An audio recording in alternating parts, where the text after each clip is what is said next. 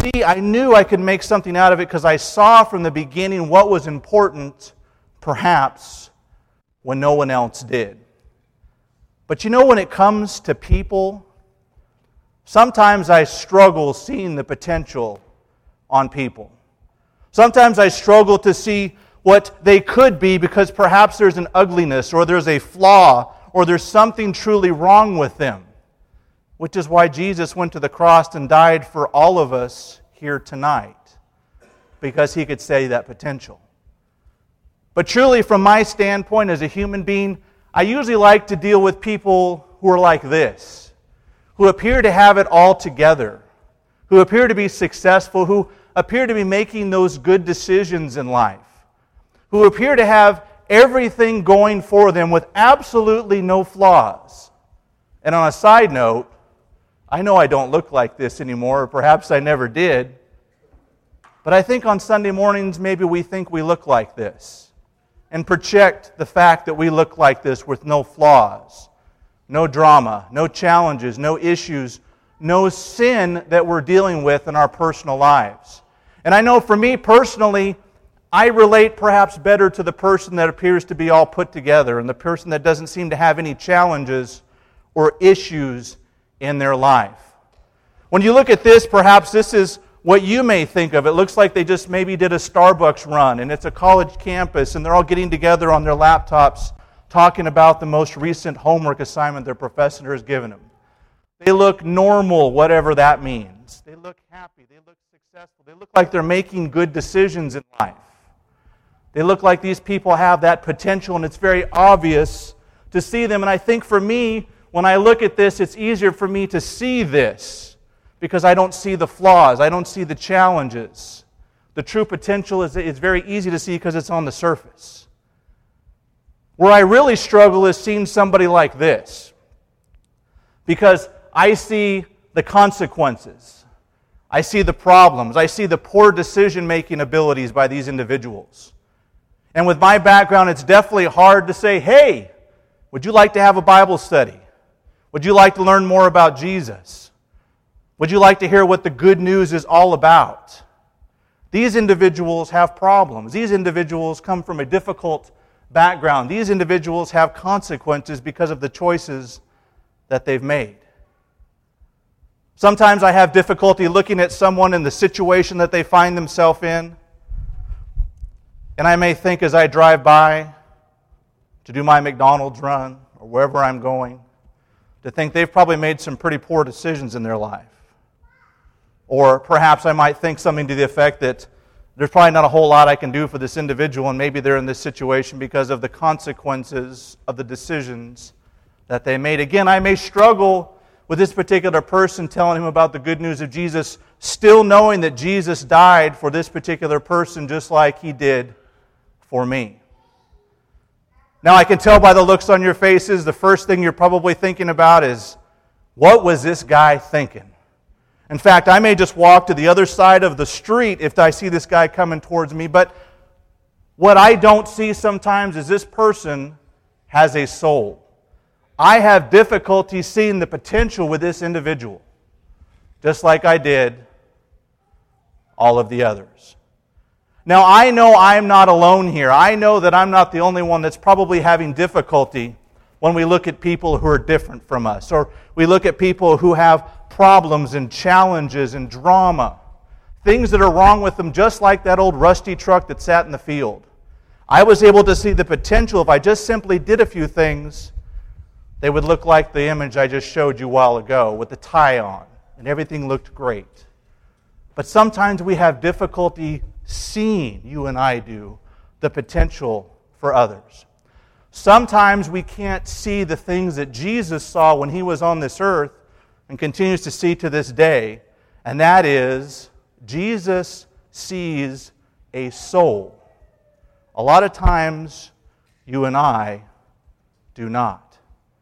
For the time we're together tonight, I want to talk about a story all of you are very familiar with. A story you've probably heard from when you were just very small, no pun intended. That's the story of Zacchaeus. And by culture and society standards back then as well as today, There was everything wrong with Zacchaeus, with the exception of his heart. But he was right to God. God saw the potential. He saw through the rust. He saw through the missing tires, the missing auto parts. He saw through that rusty truck sitting out in the vacant field, knowing there was potential because of the heart that Zacchaeus had. But by way of cultures, standards, society, social norms, whatever psychology equivalent name you want to give to it, everything was wrong with Zacchaeus. And I want us to look at the account here that Jesus gives us in Luke chapter 19 to walk through this story, keeping in mind Zacchaeus had a soul. Jesus knew Zacchaeus had a soul. Jesus saw the potential, Jesus saw the value, and Jesus looked through all those things, and He found value with Zacchaeus. So in Luke chapter 19, follow along with me as we go through the account here, and I want to point some things out as we go through together. And it's always my hope that you're going to see these things, that we're going to be able to make application to our lives as we wake up tomorrow and that alarm clock goes off. We grab our donuts and our coffee or whatever it is, the custom that we do in the morning. We trot off to work or school or wherever it may be, and we start thinking about Zacchaeus, about the value that he had, that Jesus saw in him. And for us to take off those blinders and start seeing what Jesus saw, that people have a soul. Chapter 19, verse 1. It says, He entered, referring to Jesus, Jericho, and was passing through. Now, Jericho, as you may remember, is a pretty famous town. This is, of course, hundreds of years later, but we remember Joshua, we remember Jericho, we remember how that was destroyed, the instructions that were given to him way after they exited Egypt. And we can see Jesus is passing through Jericho on his way to Jerusalem. Jerusalem is just a very short distance from Jericho, and according to historians, at this time, there could have been anywhere between 1 and 2 million people in this general area that were gathering together. So Jesus would have had huge crowds, huge people in Jericho and Jerusalem, and we can see Jesus is passing through Jericho. Verse 2, And there was a man called by the name of Zacchaeus. He was a chief tax collector, and he was rich. Now his name, we don't know a lot about him. In fact, Luke is the only one that gives an account of Zacchaeus. But his name is Jewish. It appears his background is Jewish. And we can see specifically that he just wasn't a tax collector. He was in charge of all the tax collectors at that time. And he was rich, which probably meant he was very good at his job. And we'll talk more about that in a minute. Verse 3, Zacchaeus was trying to see who Jesus was. And he was unable because of the crowd, for he was small in stature. So we found a little bit more about him. He had this willingness of heart, this eagerness. Perhaps he was even curious about who Jesus was, having heard about him. And he was relatively small. So in verse 4, we can see what he does. He runs on ahead. He climbs up into a sycamore tree in order to see Jesus, for he was about to pass through that way. Verse 5. When Jesus came to the place, he looked up and he said to him, Zacchaeus, hurry and come down, for today I must stay at your house. You know, we don't have a record of Jesus knowing Zacchaeus. We don't have a record of Zacchaeus knowing Jesus. But Jesus, being God, obviously in the flesh, looks up, sees him in the tree, and says, I'm going to go home with you today. Now that's interesting to me because our homes are private, they're personal. If it were me, I'd be thinking, did I leave my laundry out? Is my house clean? What's the condition of my house? But we can see here in verse 6 how Zacchaeus responds. And it says, And he hurried and came down and received him, referring to Jesus, gladly. When they saw it, they all began to grumble, saying, He is gone to be the guest of a man who is a sinner. Now, this story sounds great. It has one of those fairy tales. Everything's working out great until we have here the Jews, probably the Pharisees here, who have given Jesus a hard time throughout the book of Luke that we can see.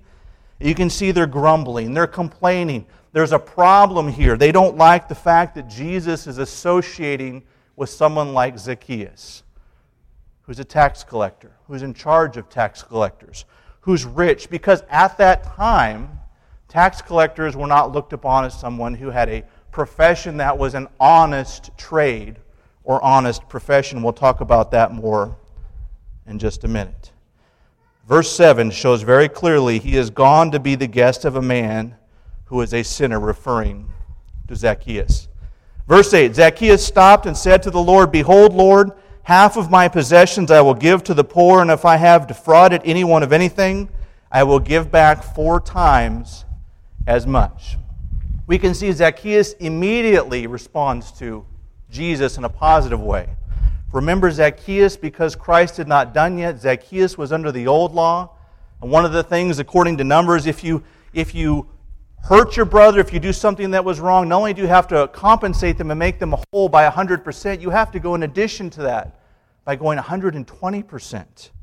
But Zacchaeus says, I'm going to go farther than that. I'm going to do 400% if I've wronged anyone. And again, he's referring to his profession, because back then the way they were paid was the fact that they were able to extort more money from people, and that's how they were paid. And in verse 9 and verse 10, Jesus so emphatically says, and Jesus says, Today salvation has come to this house, referring to Zacchaeus, because he too is a son of Abraham. For the Son of Man has come to seek and save the lost. The Son of Man has come to seek and to save the lost. And I want you to think about that last verse. We're going to come back to it. But Jesus concludes this story with that last verse. For the next couple of minutes, I want to show you some things. I want to show you how Zacchaeus was wrong in every way. That the lenses that were put on traditionally by society and by culture and social norms, Zacchaeus was not the guy. He was wrong. There were so many things that were wrong with him. Like the photos I showed you up here, he had that bright orange jumpsuit on. He had the wrong job. He had everything that was wrong with him, with the exception of his heart. So it's unusual for us to think that Jesus would single him out, but I want to show you how he was wrong, but then I want to show you how he was so right to God. And I want to make application from us by doing that. First of all, Zacchaeus, wrong profession.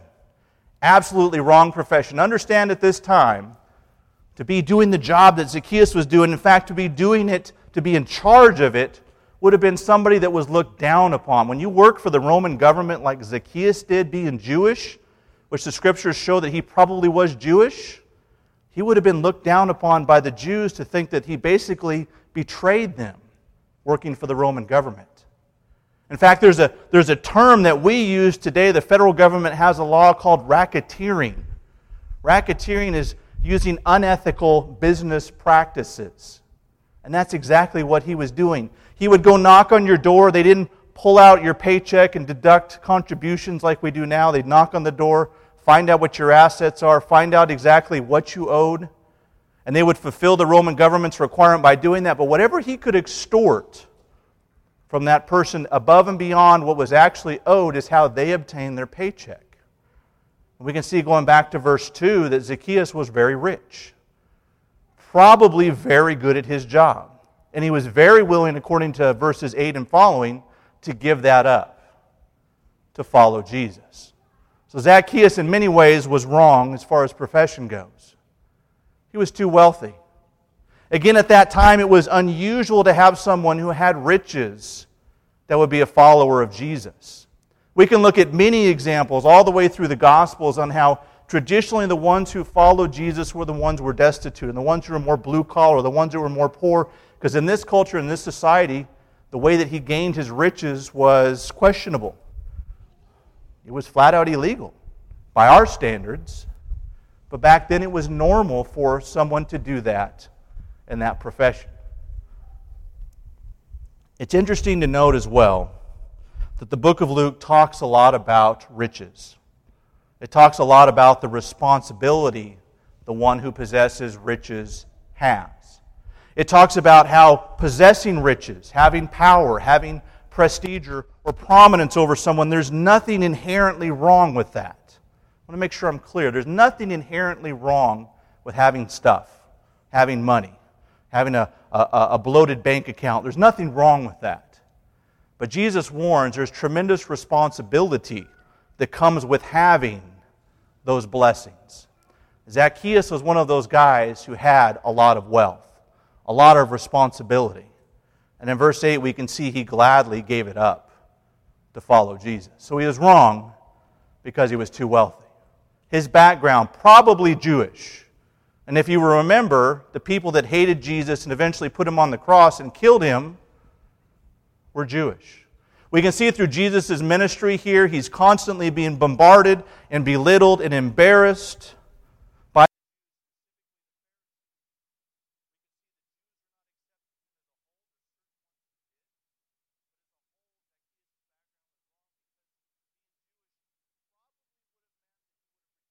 Christ. But he didn't. He didn't. That potential was there. Jesus saw that. He saw the importance of his soul. Now I'm trying hard on this next one. I promised Cliff there wouldn't be any short jokes. I'm really trying to keep that promise. But he was short. He was a small guy. His stature was small, and if you remember, we have several examples. The one that comes to mind that's probably the most important was King Saul. King Saul was primarily chosen because he was a big guy of great stature who was handsome, who looked like a leader. Zacchaeus wasn't that guy. And even by our standards today in our culture, we tend to have the stereotype if they're handsome, if they're bigger, if they're physically fit, like we showed the images before, they must have their life together. They must be successful. They must be doing something right. Zacchaeus is running around crowds climbing trees so they can see Jesus. That's unusual at the very least. Zacchaeus was wrong because the physical characteristics he had were not appealing. So when Jesus looks at him and looks through the profession, the wealth, the background, the physical characteristics, Jesus looks through Zacchaeus and he sees his soul. He sees his soul. Now I want to show you. I want to show you what's important here. In verse 3, we can see specifically how Zacchaeus responds to Jesus seeing his soul. And I think this is so important because all of the points I'm going to show you, all of the points that I'm going to show you, are something we can improve upon probably. At least I know I can. Because I tend to have those stereotypes. I tend to look at an individual on occasion and think, I don't see it. I don't see the potential. I'm not so sure I want to talk to him. I'm not sure I want to invite him to services. I'm not so sure I want to have a Bible study. I'm not so sure about those things. I mean, look what they did. Look at the flaw they have. Look at the sin that they're struggling with. But Jesus doesn't do that.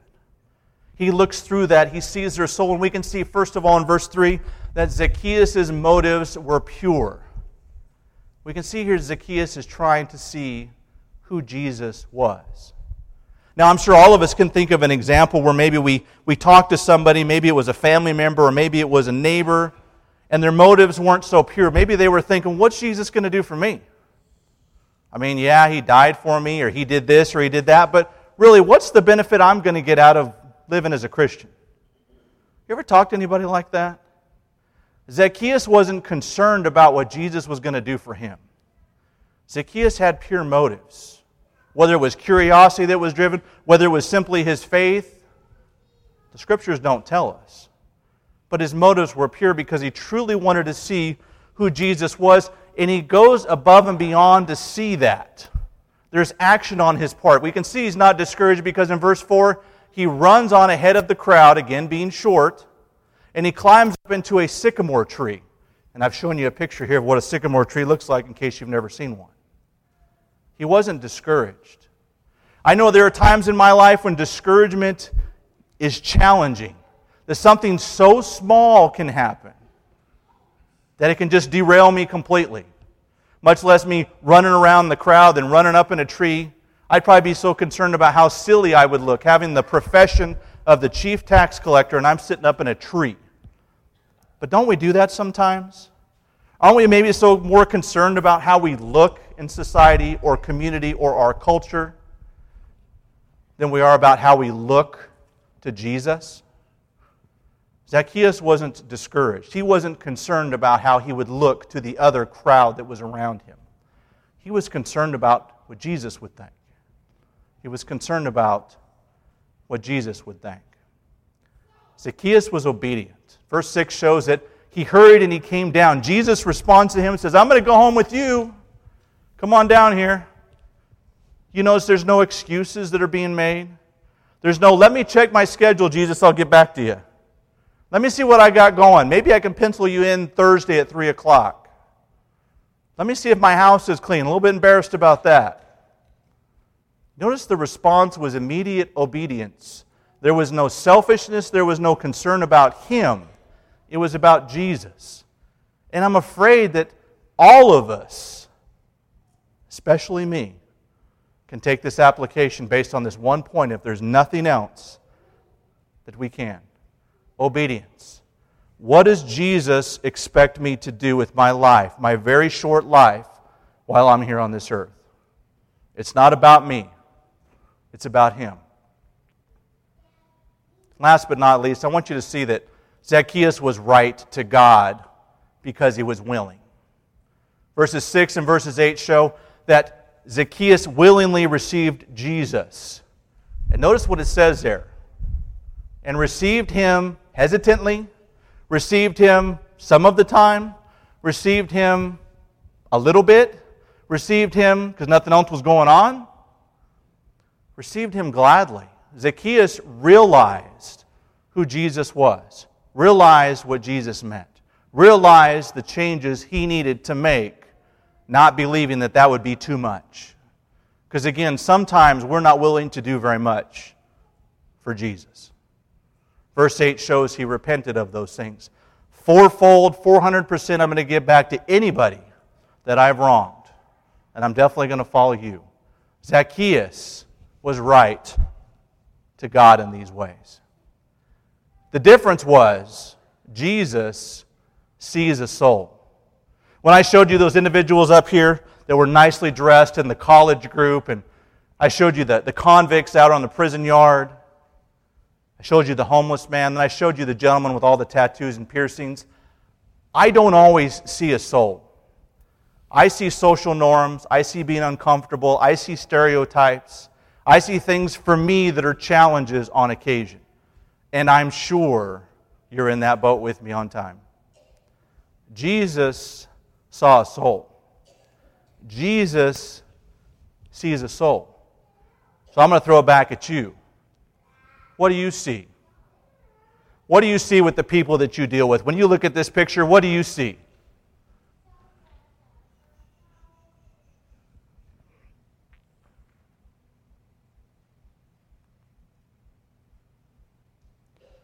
Do you see a soul?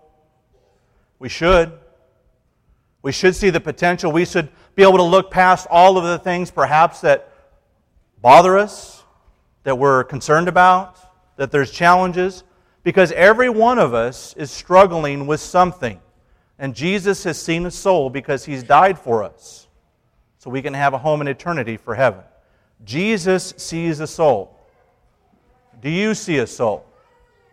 Come back to verse 10, and we're going to close it up here. And Jesus concludes this story by saying this. For the Son of Man, in verse 10, has come to seek and to save that which was lost. For the Son of Man has come to seek and to save that which was lost. I want you to understand that His mission, Jesus' mission, as important as it is also our mission too. Jesus is not the only one that should be seeing the souls. Of course, He paid the price. Of course, He's God. Of course, He does it much better, I'm sure, than we ever can. But we have to see a soul too. Now, I'm not taking away, I'm not negating the fact that there's consequences for sin. I'm not saying that people make bad decisions and perhaps those consequences are something certainly that the law is going to take care of and those kinds of things. I think we all understand those kinds of things. But we have to learn to see past that. We have to understand forgiveness. We have to be able to make sure that we are people who embrace repentance when that change is made. We truly see the person's soul for what it is. Valuable, important, godly. And if we're not able to reach them, we understand that eternal damnation is going to await them. So Jesus sees the soul. Do we? The Son of Man came to save and to seek that which was lost. do we understand that is our duty tonight as well? As you wake up tomorrow, as you pull your donut out of the microwave, you notice I used a lot of donut jokes. I like donuts, by the way. You got your coffee pouring. You start your commute to wherever you're going to be going. I want you to do this. I want you to see the soul as you deal with your coworkers, as you deal with people at school, as you deal with your brothers and sisters as Christians. And I think that I would be remiss if I didn't point this out. Sometimes the most challenging thing for us as Christians is dealing with each other on occasion. The sinners out in the world are not the only ones we have to see the soul for. We have to see the souls for our brothers and for our sisters that are sitting next to us tonight. There are always occasions where we step on our brother's toes or we step on our sister's toes, and then we become upset, or things happen and we allow that to fester, the chip gets on our shoulder, and we no longer can see the soul. We're only concerned about how it affected us or how we were treated. And we have to be careful with that. Jesus sees a soul all of the time. So make sure you see a soul with everyone you deal with this week. Go see a soul, everyone you deal with this week. Lesson is yours. If you're here tonight, if you're having difficulty seeing a soul, we want to help you with that. We'd encourage you to do some studying. We would love to sit down and study with you. We would love to help you in any way we possibly can. If you've not yet become a Christian, I want to tell you real quick, the Bible tells us so plainly and clearly how we start seeing the value of that relationship with God, or the value of what our soul truly is worth to God. Here tonight, we believe that Jesus Christ is the Son of God. You commit yourself to live with Him and for Him for as minutes as He's given you the time that you have here on this earth. We confess His good name. We repent of those things. We make that U-turn in our life. We make those changes, promising to live for Christ, promising to see that soul in everyone that we come in contact with. We follow that up through baptism by washing away the bad things, the mistakes, the sins, the missed marks that we have in our life, promising again to live for Jesus each and every day to the best of our abilities that we have for the rest of our lives. If you're here tonight, we can help with any of those things. We truly would love to help you with those things.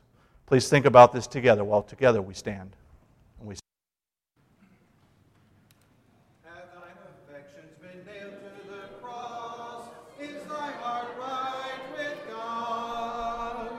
Dost thou count all things for Jesus but loss? Is thy heart right with God? Is thy heart right with God? Washed in the crimson flood, cleansed and made holy, humble and lowly, right in the sight of God. Hast thou dominion o'er self and o'er sin? Is thy heart right with God? Over all evil without and within, is thy heart right with God?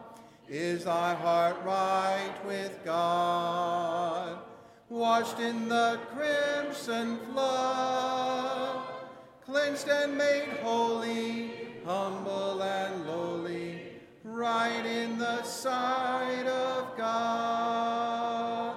Are all thy powers under Jesus' control? Is thy heart right with God? Does He each moment abide in thy soul? Is thy heart right with God? Is thy heart right with God? Washed in the crimson flood, cleansed and made holy, humble and lowly, right in the sight of God. Please be seated. For those Christians who have not had the opportunity to partake of the Lord's Supper today, it's been left prepared here on the table before me. If you would come and